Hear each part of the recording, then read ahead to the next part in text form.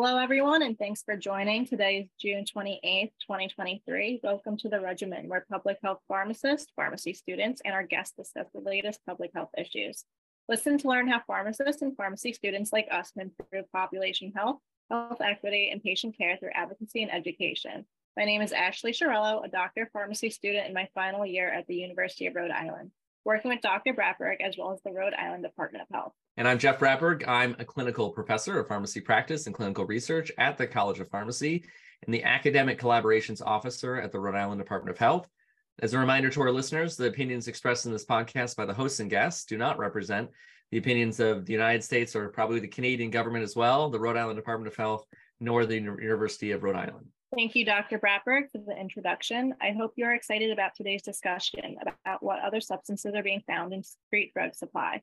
A brief discussion about different technologies and workflow used to test drug samples, how and where drug checking can be implemented, including community pharmacists, and how people who use drugs feel about using these services. Right, thanks for that. Going to be an exciting podcast here. So today's guest speaker is none other than Jarred Aasen, who received Canada's first federal exemption for a drug checking service through his organization, Lantern Services. We'll be sure to highlight that on all of our socials here. So Jarred, thanks so much for joining us today. Please introduce yourself and tell us about your background. Yeah, so I'm really excited to share my knowledge and experience relating to drug checking as a pharmacist with you guys.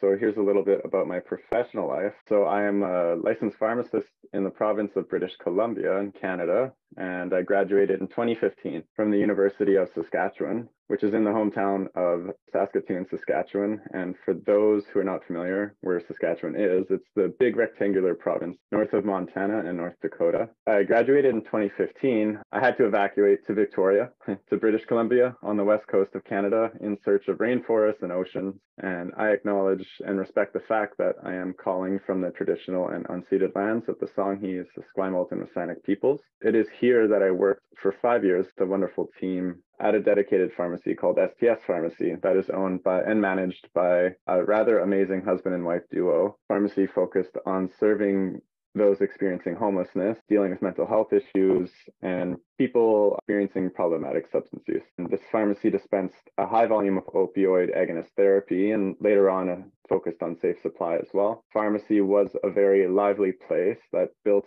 a great sense of community and really gave me a lot of experience as a frontline worker in a drug overdose or toxic drug supply crisis. It was through working with this population in about 2016 that the headlines of fentanyl adulteration became kind of reified through my direct interactions with our patient base. People would stop coming to the pharmacy and I would learn a day or two later that they had overdosed and died. And it made for heavy environments with a very real danger out there. It's one thing to read about overdose rates in the newspaper, but it's quite another to work so closely with it. So how did you end up becoming a harm reduction advocate? The concepts of harm reduction were not taught to me during my schooling, but the more I worked in this area, the more clear to me that harm reduction made sense. Treating everyone as an individual, meeting people where they're at, and not expecting people to fully behave how you might hope them to behave as a healthcare worker is all part of it. And to me, harm reduction includes holding space for folks in a trauma-informed manner,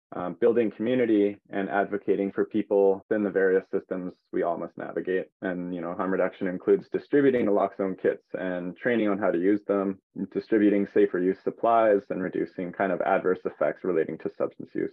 To me, harm reduction kind of feels like taking action against a somewhat broken system to provide care for those who need it. Yeah, back to the pharmacy, working so closely with our drug using and often street entrenched patient base, listen to their concerns and begin fentanyl strip testing, performing fentanyl strip tests at the pharmacy. And it was at this time, there was no exemption to be granted for this type of work. But in the context of overdose and death, we did make the decision to go ahead and provide this service as healthcare workers in the interest of public safety. And as time passed, we began getting more and more requests for this service and began publishing the results on our Twitter page. And soon we began noticing other demographics entering our pharmacy and asking for fentanyl strip tests and naloxone training. So this is any people from high school and university students to working professionals to concerned parents. So we really saw an uptake in this type of service, which was interesting. And there's a quick story. So I will always remember there was a time when a group of high school age girls came into the pharmacy for an naloxone training.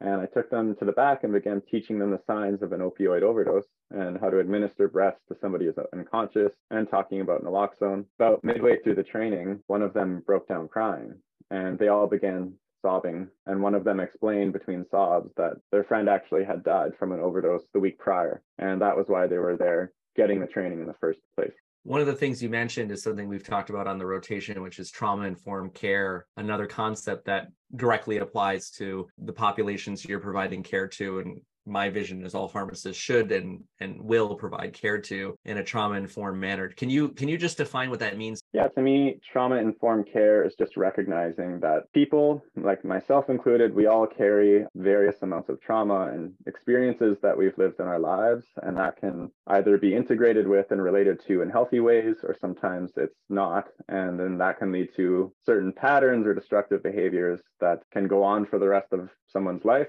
Trauma-informed care is kind of being aware of that, holding space for people's behaviors and patterns, and, hopefully one day they can kind of deal with those things and move forward. And what led you to found your organization, Lantern Services? Lantern Services was actually born out of necessity. Eventually, the College of Pharmacists of BC got wind of what drug checking we were doing in the pharmacy setting, and they actually sent us a sternly worded letter to stop providing this service. It was very disappointing to cease the service amidst a public health crisis. While we were providing this seemingly innovative and well-received service, we had to stop. So there was people for weeks and months afterwards phoning, asking, stopping in to check in on the service, and we had to put a halt on it. And I know as a healthcare worker, kind of my goal while I'm there is that I want to help people improve the health outcomes of whoever comes through my door, and drug checking did really feel impactful to that end. Nevertheless, we did oblige the college and we stopped providing this service. And the letter hinted at the possibility of a federal exemption to allow for this work. So that prompted me to investigate that option. So I learned there was something called the Section 56 exemption to the Controlled Drugs and Substances Act offered by Health Canada. After a year and a half of applying and for this exemption with back and forth correspondence to Health Canada, undertaking renovations in the basement of the same building of a pharmacy, and after a final in-person inspection, Health Canada did grant my organization, Lantern Services, Canada's first Section 56 exemption for drug checking purposes, which was pretty exciting and cool, and I didn't fully know what I was getting involved with. And this was about the time that the University of Victoria received their federal grant to study drug checking technologies. So the two co-investigators there, Dr. Bruce Wallace and Dr. Dennis Hoare, reached out to me to work together. So I began working with their team. I spent a few years helping the University of Victoria establish their drug checking service called the Vancouver Island Drug Checking Project. I also volunteered since about 2017 at a variety of electronic music festivals in British Columbia, providing drug checking services, so very different context than in the community. Lantern's exemption was leveraged to further enable development of Vancouver Island University's paper spray mass spectrometry methods. And in that small, tiny room of Lantern, we ran over 2,000 samples. What I've experienced through drug checking and all the legal barriers and all that stuff, I've really kind of made it one of my missions of trying to make this type of exemption more accessible in BC and across Canada. And to that end, had some success and just talking to different organizations and advising them how to proceed with the applications. And I just want to take this moment too to acknowledge I've had the privilege of working with so many talented and caring people along the way. So currently I work as a freelance pharmacist in the community here in Victoria. Current experiences, I've spoken at different conferences on the topics of federal exemptions, drug checking messaging and training, and putting forward models for harm reduction focus. I am also the co-author of the Drug Resource and Education Project Drug Checking Manual, or DREAD Project Manual. Through the DREAD Project, I also provide in-person drug checking training in Canada to fledgling drug checking programs across Canada. I just want to disclaim that I'm speaking from my own experiences, from what I've read and learned and done through experience and working with the different environments. Thank you for introducing yourself, and thank you for joining us today. I'd like to start today's discussion first by giving our listeners an introduction to drug checking and its importance in harm reduction. According to the Food and Drug Administration, an adulterated product is one that includes, and I quote, filthy, putrid, or decomposed substance. Adulterants are being used as cutting agents in street drugs and psychoactive drugs. used to increase profit by using cheaper products that look similar and obtaining more doses. And also adulteration may be utilized to enhance, modify, or prolong drugs. Different than regulated medications that you buy over the counter or obtain from a pharmacy, people are unaware what is in their drugs or substances that they buy and consume. Harm reduction services engage with people using drugs and prevent overdoses. These services recognize that not everyone is willing or able to withdraw from substance use. Rather than preventing the use of substances, harm reduction provides services such as supervised consumption sites, sterile injection equipment, and naloxone. By providing these services, we are not only able to educate drug users, but we can reduce the number of life-threatening infections and overdoses. Drug checking aims in harm reduction because it allows buyers and users of a substance to check the contents of a drug supply, ideally prior to consumption, and take steps to use it more safely, such as using less, using more slowly, using with a friend, having naloxone on hand, or all of the above. So what is the difference exactly between drug testing and drug checking? Drug testing uses a biological sample, such as blood or urine, to detect the presence of a substance. So typically drug testing is often utilized in places such as the workplace or sports teams or law enforcement to identify potential drug use and enforce rules against them.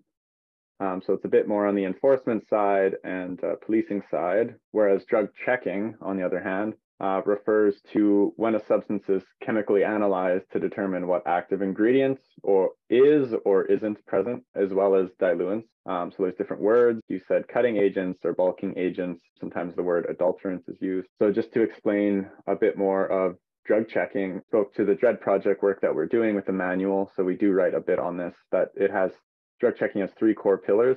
So one, it is a harm reduction service, safe and inclusive space to ask questions and obtain information about substances. A big utility of drug checking is its ability to reduce stigma that surrounds substance use.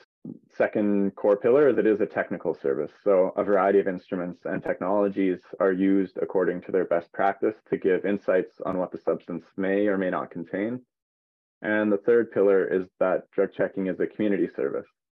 So drug checking should not necessarily be a standalone service. Rather, it's best paired with other health services, such as overdose prevention sites, supervised consumption sites, or safe supply clinics, peer user groups, at festivals, so different places where people can access. Drug checking provides quality control on an unregulated market, and I believe the FDA's definitions are meant to apply to the regulated market, but it is not a stretch to apply these definitions to the unregulated market that drug checking looks at. I mean, to me, it appears that the FDA could potentially update their definition of adulterant to include maybe the words unexpected or unlisted. You know, in the world of drug checking, we'll find in the street supply, there's a variety of diluents from innocuous and benign, such as sugars or topical anesthetics or things like that, to actually psychoactive medications or substances with physiological effects. In rare cases, there are potentially dangerous additives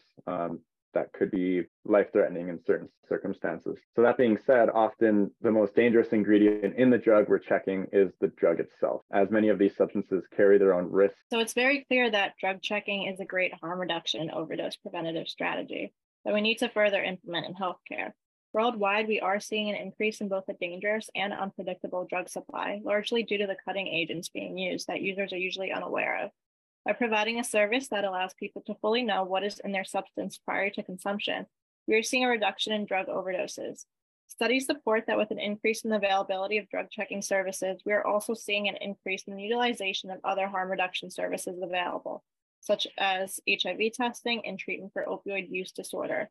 So why exactly do we need drug checking? As we know, there is a drug overdose and toxic drug supply crisis happening all throughout both here in Canada and where you guys are at in the United States. Drug checking is needed because it can both provide information to the individual service user, and as well it can provide more aggregated data to inform the conversation on the whole. So just to expand a bit on that, so individually, drug checking enables people to make informed decisions in regards to if they want to consume the substance after being provided with the true chemical composition and identity of the components. That's kind of the technical side, but also on the social side, drug checking interaction can lead to questions about the substance, safer use supplies can be given, and education can be provided. All of these can help reduce overdose risks and prevent adverse drug reactions. These individual drug checking results can then be collated to provide more impactful reviews of the local drug supply.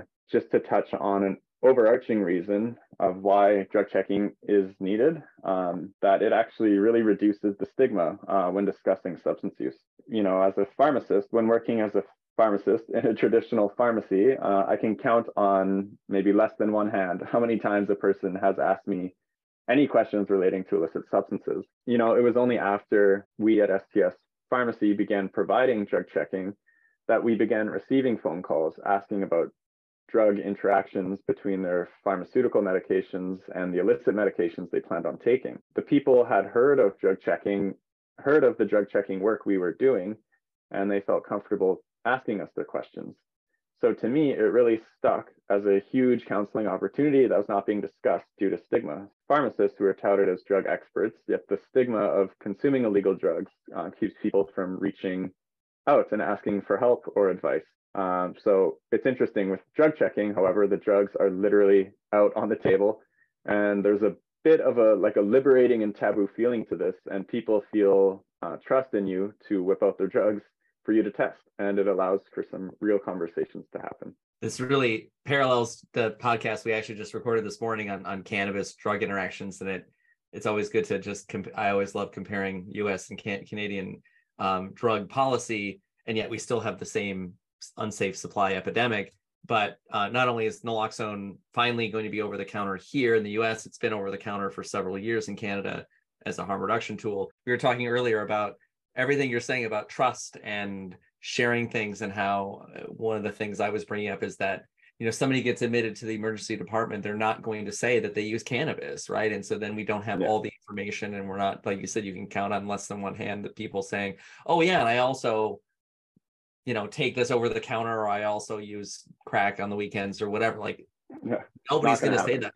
Not going to happen. But if they're like, I want to see if there's fentanyl in my cocaine, they're going to come to you and have a much better holistic overall health approach. That as a pharmacist, what would you say is a direct example of the health utility that drug checking provides to the service user? Yeah, I mean, speaking as a community pharmacist, I would say, you know, relating back to the care that we provide, it's relatively uneventful.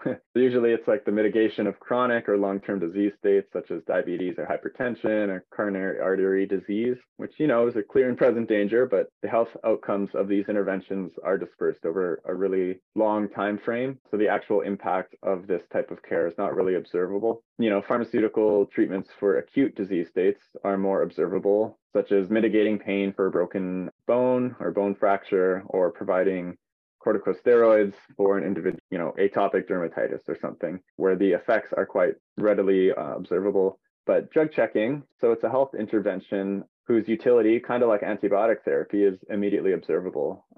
So for example, there's been multiple times where I've personally checked someone's MDMA, let's say, only to find out that the ingredients in it was caffeine and fentanyl. So on account of this, you know, the service user would report being opioid naive. There was a very high potential that this particular drug check prevented an unintentional opioid overdose fatality. I would definitely agree. I do think that drug checking is a positive aspect to harm reduction. And I really do hope that it continues to become more widely available to the public. In terms of checking a drug supply, for example, I do know that fentanyl test strips are a great resource for drug users when checking their supply. They allow people to detect the presence of fentanyl in all different types and formulations of drugs. They're easy to use, inexpensive, and oftentimes free through many harm reduction centers, and very accurate. But what are the other technologies being used in drug checking, and how does it differ from the use of fentanyl or xylazine test strips? Yeah, technology is a big aspect and consideration within drug checking. It's really what does provide the technical information. So, I mean, just a quick disclaimer, when I'm speaking on drug checking, necessitates speaking about technology. Technology is inadvertently manufactured and distributed and sold by commercial companies. You know, I might mention specific brands or technologies, and that doesn't mean I favor or specifically endorse them. It's impartial in favoring whatever technologies are performing well or I have experience with, or are ultimately serving this market in a meaningful way. Just to speak a bit about different qualities of different technology. So an important one is qualitative versus quantitative. The fentanyl strip test, or you mentioned the xylazine test strip, they're a binary test. So they will be able to test a drug sample, and if the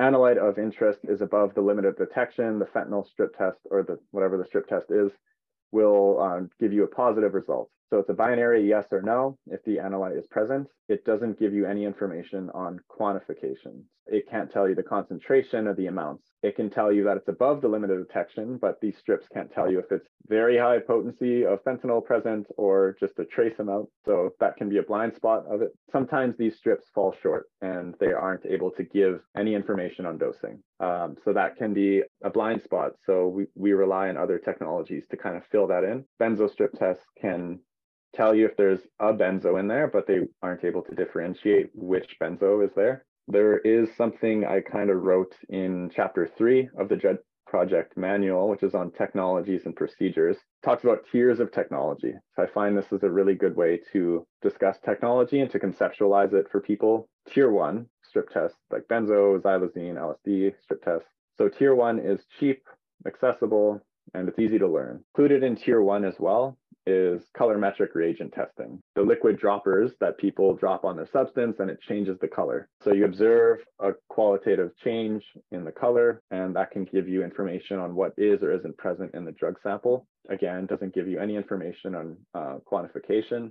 Quite subjective. So moving up from tier 1 to tier 2 technologies, there's a bit of a steeper learning curve. It's a bit of a higher powered technology. Technologies tend to be somewhat portable, and the price point goes up as well. So these instruments right now are ranging around like the $50,000 range, quite the leap up from strip tests, which are sometimes $1 or $2 a test. But with these tier 2 technologies, Fourier transform infrared or FTIR, spectroscopy, or Raman spectroscopy, they're able to identify what the active ingredient is and sometimes pick out different diluents as well, or bulking agents or other active ingredients. Quite helpful, although they do struggle with quantification as well. So that can be hard, especially of trace amounts of substances.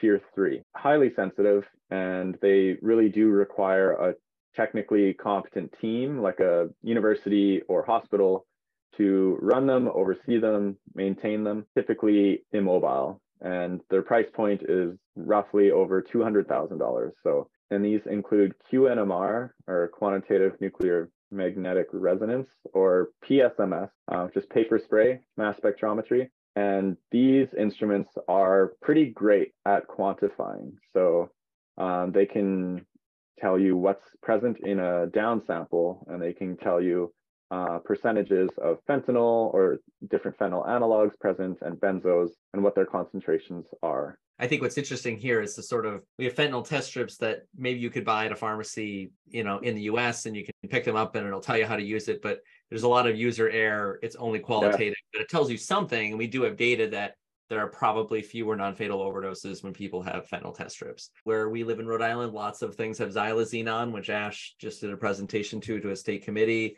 Maybe there's less fentanyl and there's more xylazine because it's a great cutting agent. And the samples in those higher technologies of xylazine range between 2 and 20%. What's hard here is, despite all this drug checking, is that we rarely have that clinical correlation unless you've got, and this is why I like pharmacy-based drug checking, is that not only do you have that trust that you build with the people, but now, and you can also have higher technologies in pharmacies, right? So you build that trust, and you're going to talk about festivals and things, and then they can come to the pharmacy, and then you can make an investment with whatever funding you have, be a surveillance point, but also be a point to talk to the people using their drugs, which is how you find out baseline about the drug supply.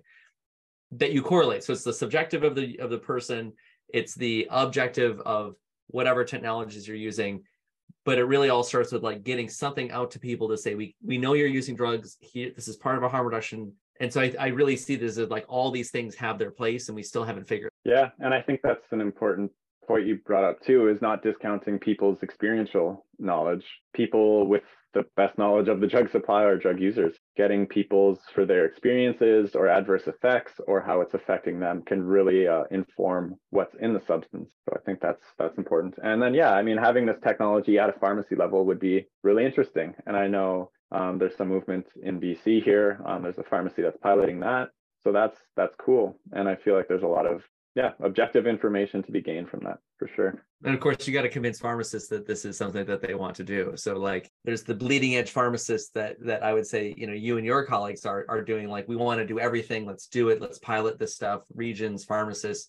And there's pharmacists who are entirely resistant to anything, or it needs to make money, or they need more staffing, all those other things. It's hard. So we need to get sort of a majority of people doing something. Stigma is always going to be a big blank, but I hope that naloxone has become normalized. We'll eventually have over-the-counter naloxone, which may normalize it more, and then all the other services that go with that, syringe sales, drug checking, fentanyl test strips, all those things can be built on that now that we've sort of broken through to say, hey, everyone deserves to live. Here's a way to do this.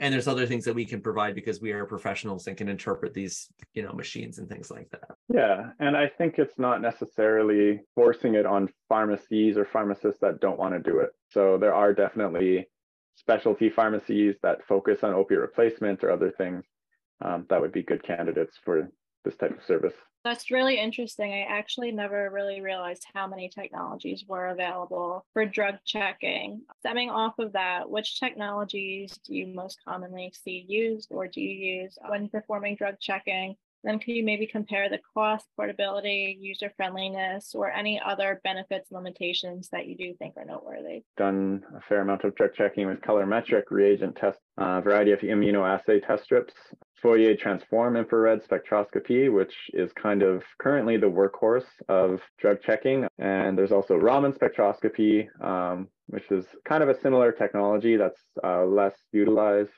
There's surface enhanced Raman spectroscopy. There's gas chromatography mass spectroscopy and paper spray mass spectroscopy. Roughly, they all kind of fit in these tier 1, tier 2, tier 3 categories.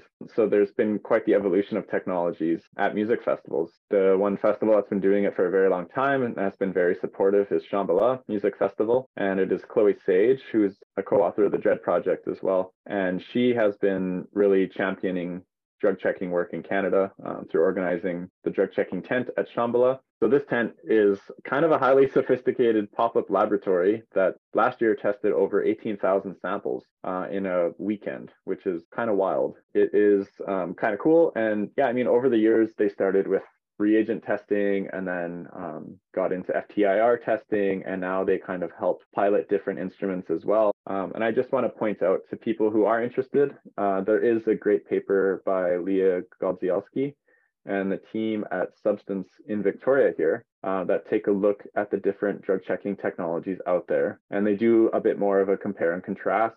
Thank you for discussing what drug checking is and the different technologies being utilized when checking substances. What is the process for checking drugs? If people possess illegal drugs, why would they give up their drugs to test? Yeah, those are some good questions. I guess we'll start with what is the process for checking drugs. So there's typically kind of 3 chunk steps. So there's intake, there's testing, and then there's the results. Intake, service user will come in, they'll say that they would like drug checking services, they'll say what they think their substance is, maybe there'll be some form of an intake survey if they've had any adverse reactions or experiences relating to the substance, noting its color, its texture, things like that, and kind of just doing that exchange of information and intaking the sample and keeping it distinct from others and labeled and things like that. And then it goes to the testing phase. Fentanyl strip tests are great. They're so sensitive. They're more sensitive, or they're as sensitive as tier 3 technologies. And they're so cheap and accessible. So it's great. They're a nice resource to have. So intake, if you receive the sample, you get information about it. It then goes to the testing phase. So you use whatever technology is available and you get that information. The technician will kind of do the interpretation and get the kind of the overall analysis of what the substance contains to the best of their ability. And then the final step is the results. So the service user will then receive the results. Depending on the drug checking service, it's maybe they wait around for the results and then you give it right back. In festival context, the person sits right in front of you as you do the whole test and everything, and then you give the results back. But yeah, so the results are given back, what the overall analysis is, what the result is, as well as providing some harm reduction advice, safer use supplies, or whatever the person's needs are. Why would people give up their drugs to test? Well, it depends who's testing. Some people are more able to give more of their substance to check, and they're maybe in a privileged position to not care as much. Others, they want their substance back. So good news is the fentanyl strip tests require such a small amount of substance, maybe a milligram or two, to be used. And FTIR is a non-destructive test. So about 1 or 2 milligrams, the size of a pinhead or something, is needed to cover the sensor. And once the reading's done, that amount can be given back too, if that's of concern. So something similar to, why people give up drugs. I think we've talked about a lot of things. We've got more things to go here, but briefly, there's clearly the biggest problem here is law enforcement, and I think it goes on both sides. At a pharmacy, someone's bringing illicit drugs in, or even in a hospital, we had to I remember a hospital I worked at, somebody brought cannabis in while it was still illegal, and they had to have some giant procedure to dispose of it because it was Schedule 1. So clearly, pharmacy or pharmacists or drug checkers need to work with law enforcement to not arrest people who are just trying to be safe. So what do you think is the best way to educate, or have you been involved in educating law enforcement on the benefits of drug checking or harm reduction? Yeah, I mean, that is a point to talk about for sure, because working with law enforcement from a harm reductionist point of view can be tricky. Historically, kind of these camps have been a bit at odds. As you kind of touched on, harm reductionists are kind of trying to triage the outdated drug laws by providing care to people who use drugs, whereas law enforcement's role is to enforce the law. Sometimes they are enforcing these outdated drug laws, so it puts these groups kind of at odds. And I do think the current overdose and toxic drug supply crisis should be treated as a health crisis and not a criminal one. But it is tough when there are regulations or operating procedures and things relating to illicit substances that are quite onerous. The narrative that goes around sometimes, that usually that comes from law enforcement, that if you even look at fentanyl, you'll overdose, or don't look at it wrong, you will overdose. If it's nearby, you will overdose, or it can be transferred through the skin. Things just aren't true. There's a website called WT Fentanyl, What the Fentanyl, that debunks it. There's a medical doctor that's excellent. I want to say hullabaloo, but I don't think that's the word, around fentanyl and overdose and stuff. And people have a fear of it, but in reality, it's like any other drug. It's not going to jump into your body. It has to be administered through a mucous membrane, like your nose or your mouth or eye, or ingested orally, or injected, or crossing your skin somehow. But there's a paper from a pharmacist, I think in Wisconsin, who accidentally spilled fentanyl on his skin with an abrasion, and he took a picture of it, and the journal actually published the picture of his wet hand with fentanyl, and he basically saying, look, I'm fine. The mythos, the hullabaloo, these are things that evidence is not going to convince people to change their mind. It really has to be a different kind of. We talked a little bit about the amount of substances, and we talked a little about maybe we're going to add a little more about the harm reduction hub at the music festival. So you talked about testing 16,000 samples, but what other things are often provided in that? Yeah, so at festivals, drug checking is kind of just one service that's provided, but there's other kind of allied services. There can be other harm reduction provided, such as ear protection, so earplugs for loud music to protect people's hearing. Lots of water is given out, sometimes fans for people to stay cool, safer sex supplies like condoms, safer use supplies like for snorting or smoking or injecting. There can also be kind of sanctuary spaces where people can go to when feeling overwhelmed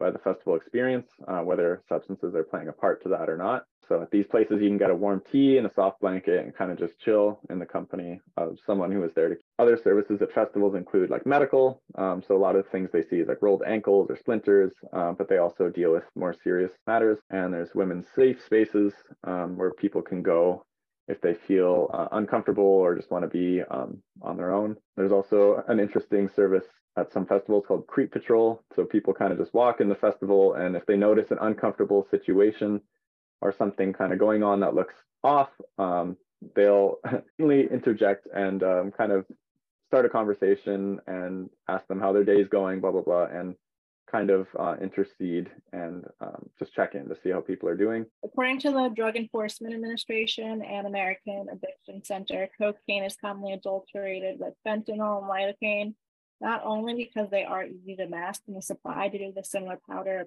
but because it could also increase the drug's effects, giving the illusion that that someone may be receiving cocaine at a higher quality. What steps would you recommend to a user in terms of testing their drug supply? Pretty much across the board that the major drug categories are actually fairly stable as a single ingredient. So that includes things like methamphetamine, MDMA, LSD, ketamine, and cocaine actually are typically single ingredients. 5% of non-opioid samples, such as these ones, are actually positive for fentanyl. About 5 to 10% of the time, up to 20% of the time, there can be unexpected ingredients in there. So while you mentioned benzocaine, which is like a topical anesthetic, can be present in there. Ketamine, phenacetin as well, which is kind of a cousin of Tylenol or acetaminophen. Caffeine can be found in cocaine. Levimazole, which is a pig dewormer. That one's a bit more concerning. It actually can have negative health effects. And again, under 5% of the time, there's fentanyl positives, but that's also from a Canadian context. And just to speak briefly on opioids, so this is a very different case. And this is where a lot of the heavy lifting of drug checking happens. So over 90% of down contains fentanyl. Fluorofentanyl is very common, about 25 to 50% of the time. Only about 2% of down contains heroin. About 40% or half of down samples contain benzodiazepines, which is quite surprising for many.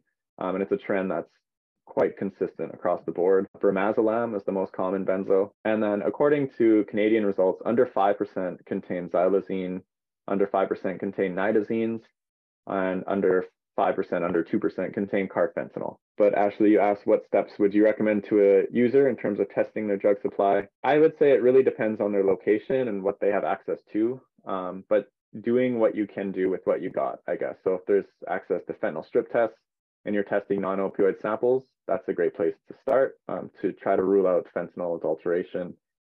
There's also, speaking to your American audience, there's different mail-in services. So I know drugsdata.org, which is kind of the testing site of Arrowhead, does testing, so they can do mail-ins. They have access to tier 3 technologies, and it's quite great. And we do have drug checking here. We do have testri.org. Close colleague Dr. Tracy Green, her work at the Opioid Policy Research Collaborative and Massachusetts-based drug testing, and our Rhode Island drug testing with our colleagues from the COBRE that Tracy Green, Dr. Green co-runs. We do have test strips that people can order from our harm reduction hub. So there's all those things. We will have an overdose prevention site opening in Rhode Island in January, and we'll learn more about that in a future podcast. Ashley, maybe you could talk about what's happening next with drug checking services. I would say that the amount of drug checking services has been increasing these past few years around the globe, including the United States and Canada. So what would we expect in terms of drug checking in the near future, and what is being done to make sure drug checking is more readily available to drug users? Would there be something like a resource or website that people can check in the future to locate a drug checking site? Definitely drug checking is kind of expanding. I mean, within Canada, there's kind of a bottleneck of training competent and confident drug checkers. So that's kind of what we've been trying to do with the DREAD project through the manual and in-person trainings, is get people kind of equipped to do this drug checking. And the legal's kind of shifting as well. People are kind of coming around to this idea. Unfortunately, the overdose rates are kind of driving these decisions and things, which is unfortunate. It's come to that point, but maybe we can make some change because of it. But yeah, to make things more readily available is kind of just buy-in from universities such as you guys, really legitimizes it and makes it a health service that is discussed and, like I said, legitimized, as opposed to historically it's been done underground due to its illicit nature and unsanctioned nature. So yeah, I think legitimizing it, talking about it really helps forward this, and yeah, is a good place to kind of start. So what a great discussion on this week's episode of the Regimen. I learned a lot about drug checking, and I hope that our listeners can say the same. And I would like to thank our guest, Jarred, for his time today and providing such great insight in regards to drug checking. Yep, the regimen is let's make this bigger, bolder, better, and everywhere. That's what we should do. So hopefully we'll do that with your generous donation of multiple hours of your time to record and plan and review our script here. Really appreciate you coming on and joining the pod. I really hope people get to listen to this and we use this as a way to advertise. So for all those listening, if this is your first Regimen listen, be sure to follow us on all of our social media. That's at PharmD Pub Health. That's PHARM like PHARM like pharmacist, and D like doctor. PharmD Pub Health on Instagram, Twitter, YouTube, and LinkedIn. Turn on post notifications so you never miss an episode, and smash that subscribe button. Listen on Apple Podcasts, YouTube, Amazon Music, or Spotify, which hosts us, or wherever you listen to podcasts. And since you're smashing the subscribe button on those, follow Jarred's hesitant Twitter account, as he describes it, at Jarred Aasen. That's JARRED AASEN. That's 2 R's and 2 A's in that order. Not that order, but in a different order. His name, Jarred Aasen. So go show him some support. And also you can donate to his soon to be published fundraiser at lanternservices.ca. That's lanternservices.ca. And we'll link the Dread book and all the other things in all our socials to promote all the excellent work you've been doing. Thanks so much. On the Dread Project website, dreadproject.ca, there will be an updated map that displays the sites that provide drug checking across Canada, including what technology they use. Check back soon for that.